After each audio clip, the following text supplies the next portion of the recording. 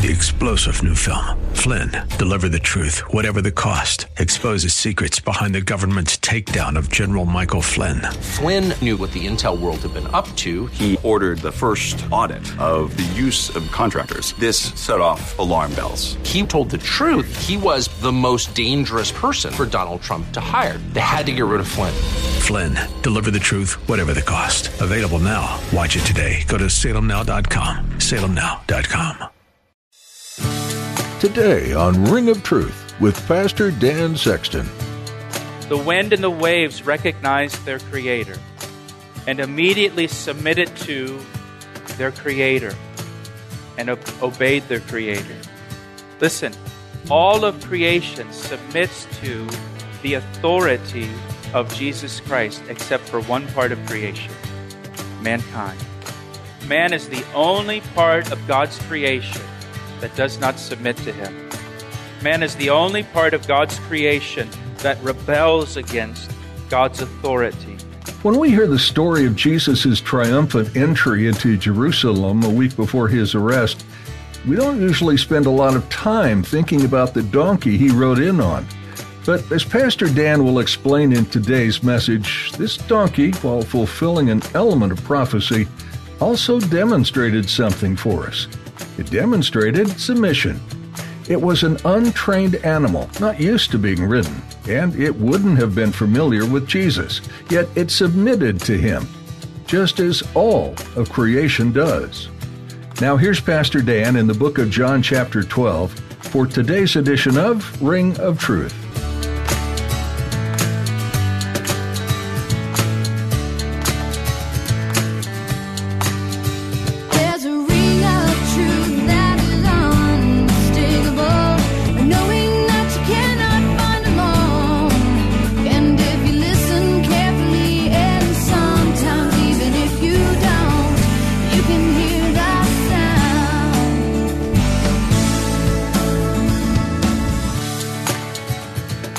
Left off in verse 12 of John chapter 12.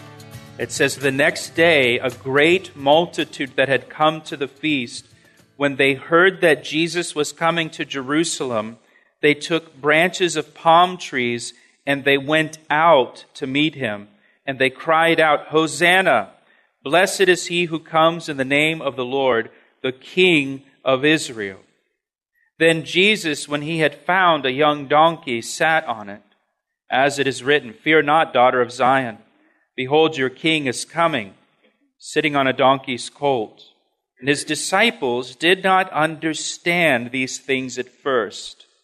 But when Jesus was glorified, then they remembered that these things were written about him, and that they had done these things to him. Therefore the people who were with him when he called Lazarus out of his tomb and raised him from the dead bore witness. For this reason, the people also met him, because they heard that he had done this sign. And then the Pharisees therefore said among themselves, 'You see that you are accomplishing nothing. Look, the world has gone after him.'" Well, chapter 12 begins the final week of Jesus' life and ministry here on the earth. I pointed out last week that almost half of the Gospel of John focuses just on this final week of his life. And it culminates with Jesus' death on the cross for our sins, his burial, and his resurrection from the dead the third day. And this is the whole reason Jesus came. Jesus came to die. This is the whole purpose of his coming. This is why he left heaven. This is why he became a man. This is why he took on human flesh. This is why he lived on the earth. Everything in his life has been pointing to this week, this Passion Week, where he will give himself as a sacrifice, as an offering for us, and die in our place as our substitute, and receive the punishment that you and I deserve for the things that we've done wrong, for the sins that we've committed. And he does that so that we can be forgiven, so that we can be reconciled to God and have a relationship with God. This final week begins with what the church calls Palm Sunday. And that name's not really found anywhere in the Bible, but it's something that the church has coined for this day, Palm Sunday. Palm Sunday is the day when Jesus came into Jerusalem for the final time. It's when he made his triumphal entry into the city. Palm Sunday is described in all four Gospels, which shows us the significance of this event. If God repeats something 4 times, it's important. And it's significant because this day, Palm Sunday, this is the day that Jesus publicly presented himself as the King of Israel and as the Messiah. He hasn't done this before in his ministry. This is the day where he publicly presents himself as King and Messiah. He's never allowed himself to be publicly acknowledged or presented as King. If you think about it, we read in the Gospels often when he would heal somebody or work a miracle, he would then say, don't tell anybody about it, right? Don't say anything. Just keep it to yourself.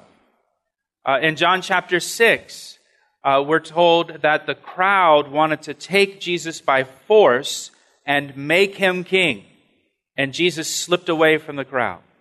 He didn't want to be made king at that point in his life and in his ministry. The time had not yet come for him to be king.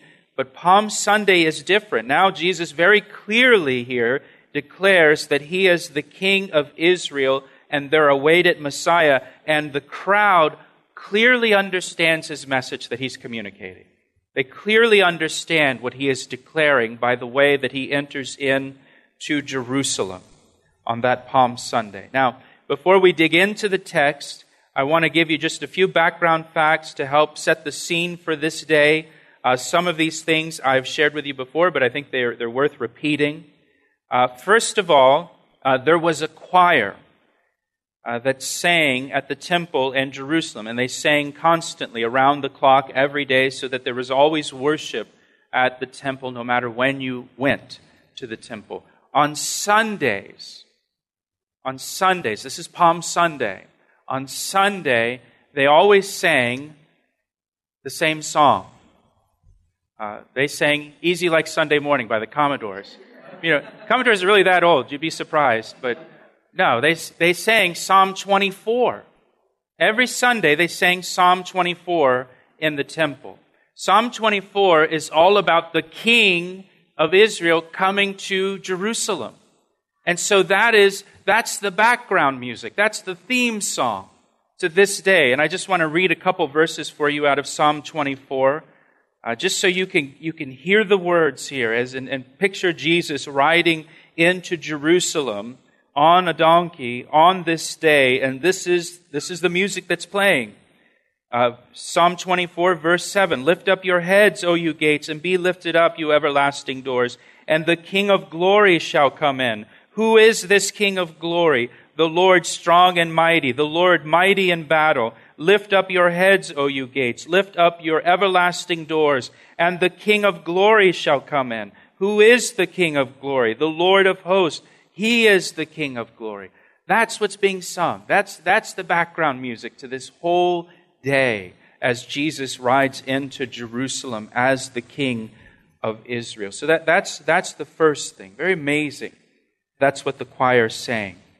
Second thing, John mentions that Jesus entered the city riding on a young donkey in verse 14. The other Gospels tell us how Jesus acquired this donkey. If you remember, he sent 2 disciples into a village there on the Mount of Olives, and he told them, when you go in the village, you'll find a donkey tied up in the street. And they went into the village, and sure enough, they found a donkey tied up in the street.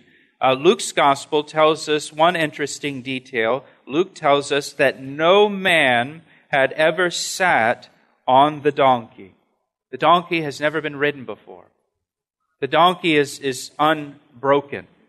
Now I don't know much about donkeys, to be honest with you, but normally a donkey must be trained to accept a rider on its back. A donkey needs to be broken. You can't just hop on and go. But this donkey on Palm Sunday was immediately submitted to Jesus Christ. This donkey recognized its creator and submitted to him.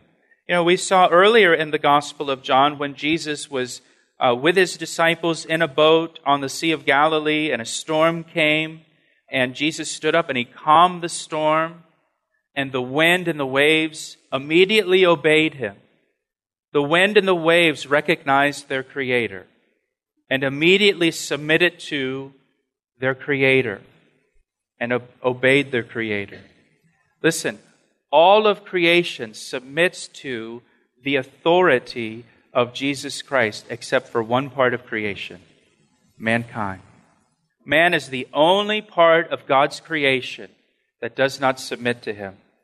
Man is the only part of God's creation that rebels against God's authority and rejects God's authority and says, I don't want this man ruling over me. I want to rule myself. You know, one of the marks of a Christian is that a Christian willingly submits to the authority of Jesus Christ and willingly submits to the authority of God's Word.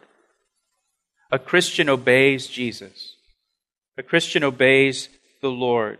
You know, Jesus said, if anyone wants to come after me, let him deny himself, let him take up his cross daily, and then come follow me. Jesus said, my followers, they have to first deny themselves, deny self, deny their self-will. They have to take up their cross daily. They have to put self to death daily, and then they can follow me. Then they can be my disciple. And that's what a Christian does. A real Christian, a true Christian, is submitted to the authority of Jesus Christ and the authority of His Word. And they put themselves willingly under that authority, just like the rest of creation. We'll return to today's edition of Ring of Truth with Pastor Dan Sexton in a moment. But first, Pastor Dan would like to extend a special invitation to our listeners. If you've enjoyed the messages on Ring of Truth, I'd like to personally invite you to join us this Sunday at Calvary Chapel. We're located in Columbia, Maryland, just 5 minutes from routes 29, 95, and 100. I'd love for you to come be part of our time of worship and Bible study this weekend at 9 or 11 a.m. I always enjoy meeting listeners of Ring of Truth, so please be sure to introduce yourself to me after church. To find out more information and to get directions, visit our website at calvaryec.com. Thanks, Pastor Dan. That website again is calvaryec.com. We look forward to seeing you. Now, back to today's message. The third thing I want to point out here, some background information for you, is Jesus entered Jerusalem on the 10th day of the month of Nisan in the Jewish calendar. The 10th day of the month of Nisan. Now, why is that date significant? It's significant because according to the law of Moses, during the Passover celebration, it was on the 10th day of Nisan that the lambs were selected for sacrifice. And this is the day that Jesus comes into Jerusalem. And I want to share it with you. You want to turn back with me to Exodus chapter 12 so we can look at these verses together. Exodus chapter 12, verse 2. The Lord says here in verse 2, this month, Nisan, shall be your beginning of months. It shall be the first month of the year to you. Speak to all the congregation of Israel, saying, on the 10th of this month, every man shall take for himself a lamb, according to the house of his father, a lamb for a household. And so the lamb is selected on the 10th day of the month. This is the same day that Jesus rides into Jerusalem. And if the household is too small for the lamb, let him and his neighbor next to his house take it according to the number of the persons. According to each man's need, you shall make your count for the lamb. Your lamb shall be without blemish, a male of the first year. You may take it from the sheep or from the goats. Now you shall keep it until the 14th day of the same month.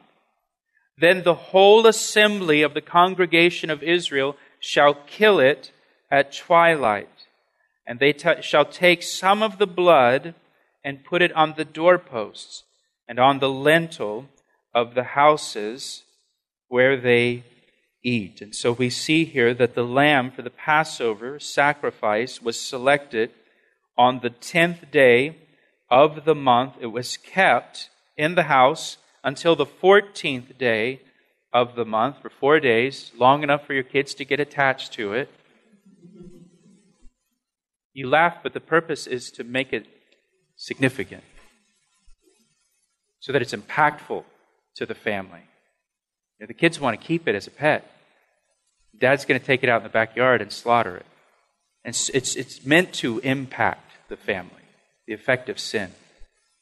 So you keep it until the 14th day of the month, and then it was sacrificed.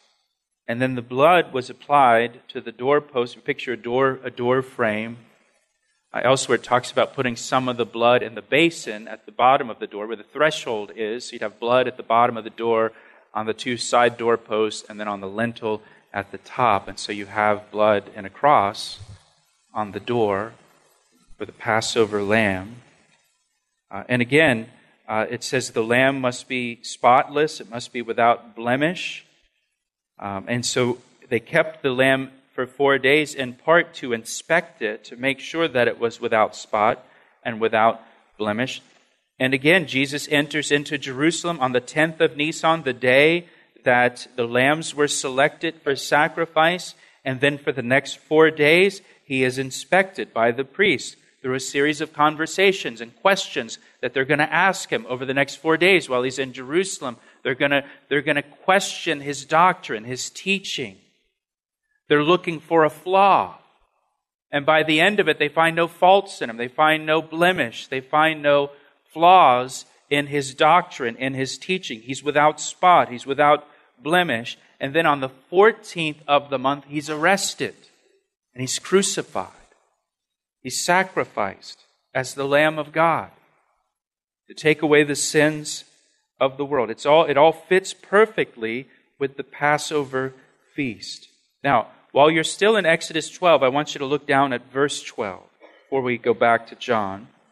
Here's what the Lord says. After they sacrifice the lamb on the 14th, on the evening of the 14th, and then they apply the blood to the doorpost, verse 12, the Lord says, "For I will pass through the land of Egypt on that night, and will strike all the firstborn in the land of Egypt, both man and beast, and against all the gods of Egypt I will execute judgment.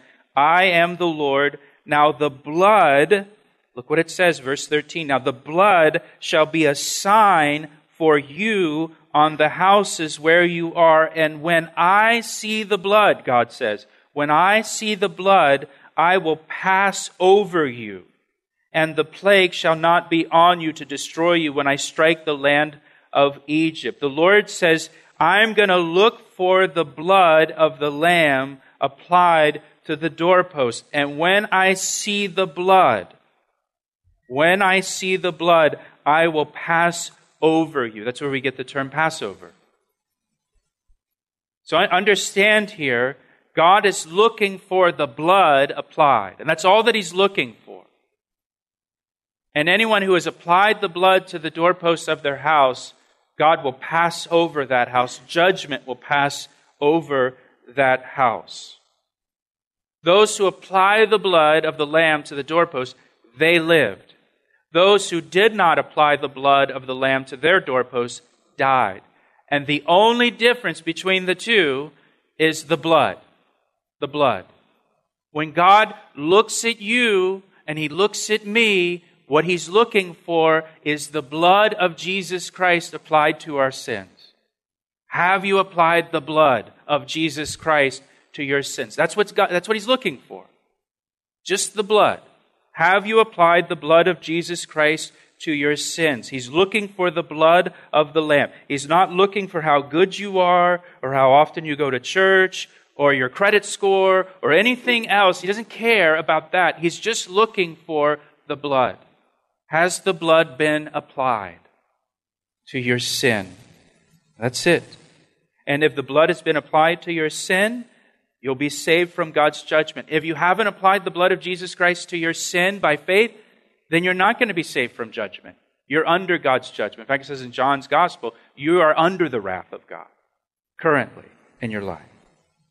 So now let's go back to John chapter 12, and let's get into the text of what it says, right? Let's dig in. John chapter 12, verse 12 says, the next day after what? Well, remember last week, Jesus was at a supper at the house of Simon the leper in the town of Bethany, just over the Mount of Olives, about 2 miles away from Jerusalem. That apparently was where he was staying on his way to Jerusalem and while he was in Jerusalem. So now it's the next day. A great multitude that had come to the feast. When they heard that Jesus was coming to Jerusalem, they took branches of palm trees and they went out to meet him and cried out, Hosanna! Blessed is he who comes in the name of the Lord, the King of Israel. Now, historians estimate that between 2 million and 2.5 million people attended the Passover feast in Jerusalem at this time. You know, they based that number on the number of lambs that were sacrificed. They didn't count the number of people that came. They counted the number of lambs that were sacrificed. So they know there were 256,000 lambs that were sacrificed for the Passover each year at this time. And each lamb represented 10 people.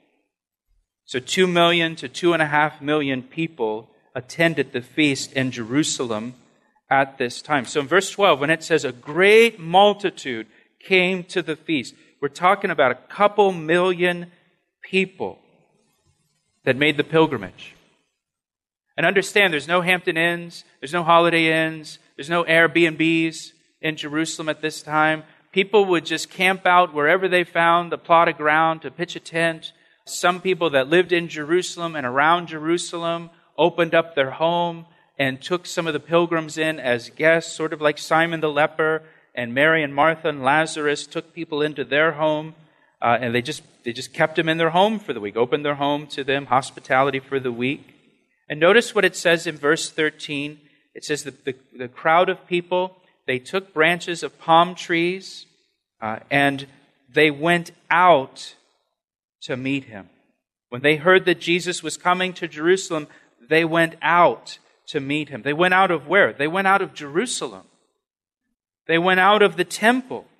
They left the feast, they left the celebration in Jerusalem, and they went out to the Mount of Olives to meet Jesus as he was riding down the Mount of Olives towards the city. And I want you to try to imagine this scene and what this must have been like, where you have hundreds of thousands of people jammed into the city of Jerusalem, maybe up to 100,000 people jammed into the courts of the temple there in Jerusalem. There's this buzz all over the city about Jesus. Everybody's talking about Jesus. If you remember back in chapter 11, if you just look back a page, at the end of chapter 11, the people in verse 56 were asking, will Jesus come to the feast or not? Do you think he'll come to the feast, or is he going to stay away from Jerusalem? Verse 57 says, because the chief priests and the Pharisees had given a command that if anyone knew where he was, it should be reported that they might seize him. So the religious leaders have made it known they're looking to arrest Jesus. They want to take him into custody. He asked me how I know, and I say it rings truer than the finest crystal. If you missed any part of today's message or would like to hear more of Pastor Dan's teachings from 1 John, you can do so right now at calvaryec.com. Just click on Media. In fact, there's an entire library of Pastor Dan's messages that you're welcome to listen to and even share with friends and family. Would you do us a favor? Would you join us in praying for the ministry of Ring of Truth? Please pray for Pastor Dan and everyone involved in this program, that we would continue to listen and respond to what our Heavenly Father has to say. Pray, too, for your brothers and sisters in Christ listening along with you, that they would be protected from the enemy, and that the truth and blessing of Scripture would fuel their passion for following the Lord. Thank you for taking the time to pray. Though our time with you is at an end for today, we'd like to encourage you not to shut your Bible just yet. Continue reading in the book of 1 John, or take some time to explore any of the other 65 books in God's Word. Each one reveals new aspects of your relationship with your Creator and will open your eyes to His purpose and plans for this world and for you. We pray you are blessed richly as you continue an extended time of learning from Scripture. Thanks for tuning in today, and join us next time for another edition of Ring of Truth.